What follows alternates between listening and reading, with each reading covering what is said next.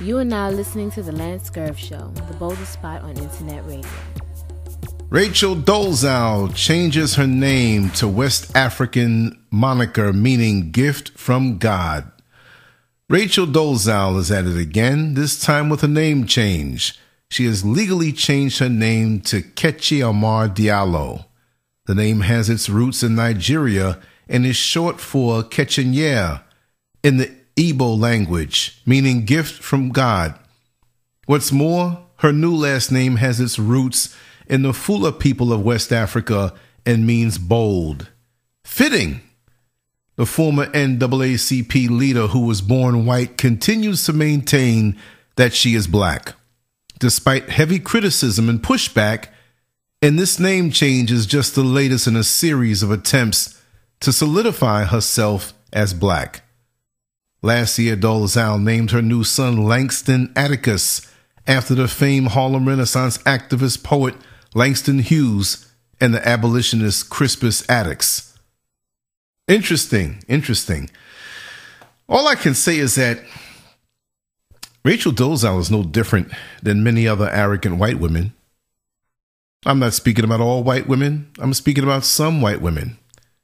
There are some white women out here who feel that they have to have the best of everything that the earth has to offer. Even if it means your color, sisters. Even if it means your shape. Even if it means your lips. Now, there's so much more to a black woman than backside, coloring, and lips. But that's something that's very evident. And that's something that many of these arrogant white women on the surface crave. It goes a lot deeper than that. They want your soul. They want your swag. They want your essence. You see, plastic surgery can't purchase those things for these arrogant white women who must have everything. I forgot who it was or what platform it was on, but someone made the comment that they had a connection to Rachel Dolezal, either as a student or someone who was a friend, a friend who was a student, something on that level. But they basically said that in their personal dealings with Rachel Dolezal, that she was very arrogant and she's a know-it-all. And that's definitely a trait. I mean, I've seen situations on jobs where you had one of these arrogant white women who were just envious of the sisters, and they made several of the sisters on that job feel the weight of her wrath by manipulating schedules to something that they couldn't deal with, or giving them a task that was out of the way, or just something to frustrate them. This type of woman is delusional, and many are, not all, but some, and many. They just have to have the best. They can go out and buy the biggest and most expensive Mercedes. They can go and get the biggest rounded breasts. They can get implants, and they can sit in the tanning salon all day long. They can get the liposuction to make their waistline smaller. But it's just something about them that they know that they just don't have what our sisters have. You can drive through any neighborhood/hood and see, even in the downtrodden neighborhoods that contain the majority of us, you'll see many of our sisters who may survive on corner store poor food, snacks and sodas and inferior nutrition, right? And you look at the bodies they have, you say, oh my God, how are they built this way? They're not even going to the gym. They're jumping a little double dutch and running around in the park and eating this bad food. But look at their bodies. It's so beautiful. There's something about them. We are a strong people. So much drugs have been dumped in our neighborhoods. So much despair and hopelessness hangs over our neighborhoods like a heavy rain cloud. Yet we find a way to laugh. We find a way to survive. We find a way to keep pushing, and we find a way to make it. Our families, just like on the plantation, have been split, watered down, yet we still have a way of having family. Just the other day on my bus, there was a young lady who was having a very vocal exchange with a Caucasian man on the bus. And he had a really snotty attitude about him, but she couldn't pick it up because she was so caught up in her happiness. And he continued to say things that were pleasant on the surface, but the way he said it, I was picking it up. The remarks were snide and they were slight put downs to this sister. But again, she was just glad to be in a conversation.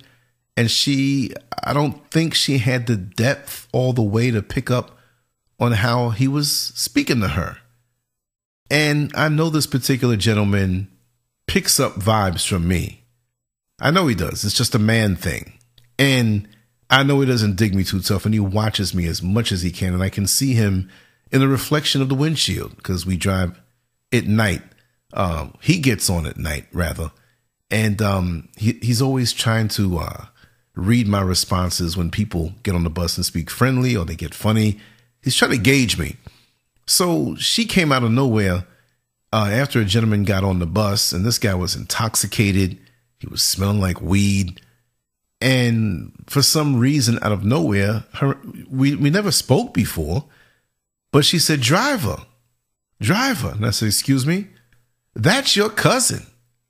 Like to say, I don't know whether she was showing out for the white dude. It really sounded like that.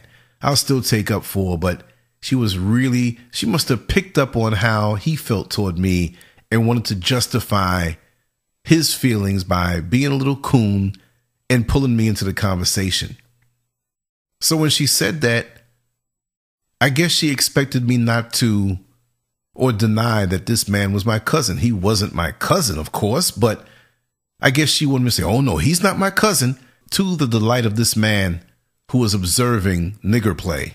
Okay. So I flipped it. I was thinking on my toes, on my feet. And I said, you know what, sister? You're so right. That is my cousin. And she was silent now. She didn't know what to say. And the white man that was sitting there, he wasn't in shock, but he knew where I was going with it. I said, if you read your history books, we've been so split up and so torn apart that in actuality now, we're all family. So everybody that looks like me is my family. I don't care what country it is. I don't care what state it is. That's my family. So yes, he's my cousin and you're my sister. Together, we're stronger. She shut up. So she proved that she was a card-carrying coon. But this gentleman didn't like the answer. He mumbled some things that I couldn't hear because I was ready to jump into the conversation with him. And he knew I was braced. So he never spoke to me again. I saw him several times after that. But I said all that to say this, that male or female, doesn't matter. Many have an arrogance about them where they feel entitled to everything that God has blessed them with, or even the things that they stole. And all of the things that you have, you are not supposed to have anything. This is that white woman arrogance. Even the white man has it, and not all, but some. But you're not supposed to have anything. You're not supposed to have a nice car. You're not supposed to have a nice home.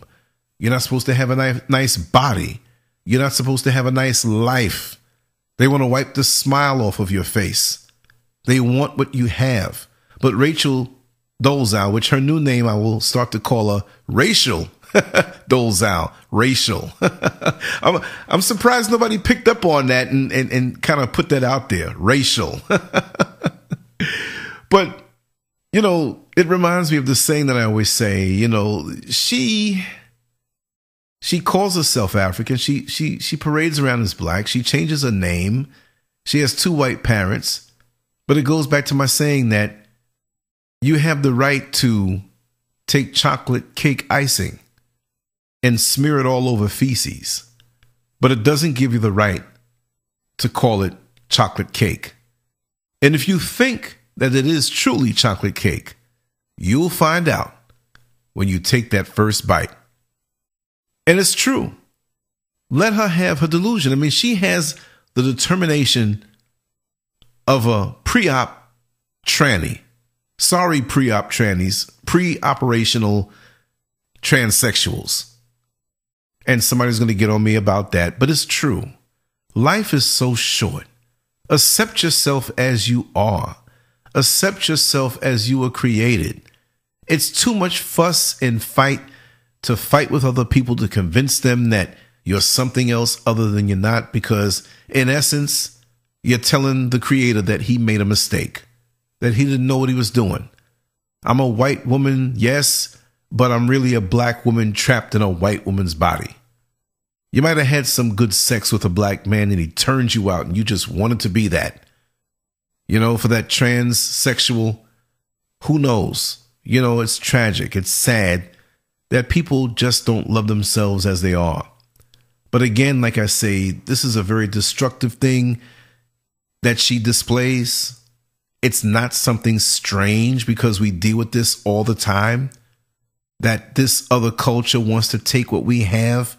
They've lied about our history. They've taken our history and made it theirs. Yet we've done nothing.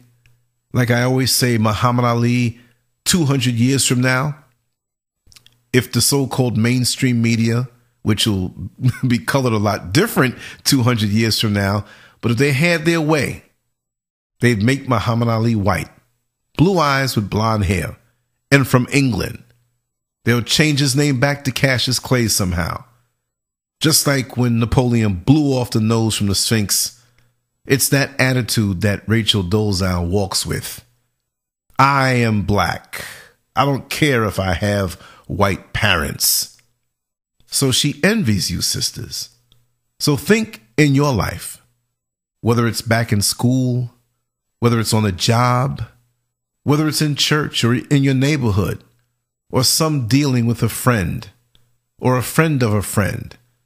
There's always that woman out there that hates you for what you have. Even the intangibles. It's not just about what many say is the booty. Oh, you have that black woman's booty. I wish I had a booty like you. It's more to it than that. It's your strength. You are the original. You're the mother of civilization. It all comes from you. And they envy that. They want that. They don't want you to have that. They don't want you to even know who you are. They don't. So this is why they come so hard at you, sisters. The brothers too, but I'm talking to the sisters now. This is why these women come so hard at you. Because beauty is not just skin deep. The beauty and power and grace that you have naturally goes deeper than just skin. But the skin is an indication of what you have. And for all of you hoochie mamas out there, for all of you ratchet sisters out there, stop embracing something that's been put on you. You are not that. Get your face out the television set. Get your face out of their sick movies. Get your face out of their sick videos. Even if it's a black man that produced the video, usually somewhere else, there's somebody behind there pulling the strings. And if it's not, he's sold out. So watch who you deal with. Put the good foods in your body. Take your kids to good schools or homeschool them. We've got to reject all of this foolishness. You see, they're shoving their projections of what they want us to be down our throat, and they're busy trying to steal what is actually ours. And Rachel Dolezal, like I said, she's the president of this crap because it's happening all over the place. The teachers, they steer you in different directions when they see you have talents and abilities. For example, I mean, not just because it's a movie, but with Malcolm X, they tried to discourage him from other types of careers. Well, you can be a carpenter, or you can be this, or you can be that, and there's nothing wrong with being a carpenter. But they just limit you. They put that glass ceiling on you right away, but they want the sky to be the limit for them. And it's not right. You see, it's not right at all. So be careful of these arrogant, usually affluent white women. And Rachel Dolezal, she's on food stamps right now. What does she got? Well, look, where does she get money to change her name? I know it doesn't cost $1 million, but Is that what's on her mind right now when she's supposed to be broke and a step away from being homeless and on food stamps? She's worried about convincing the world that she's a black woman?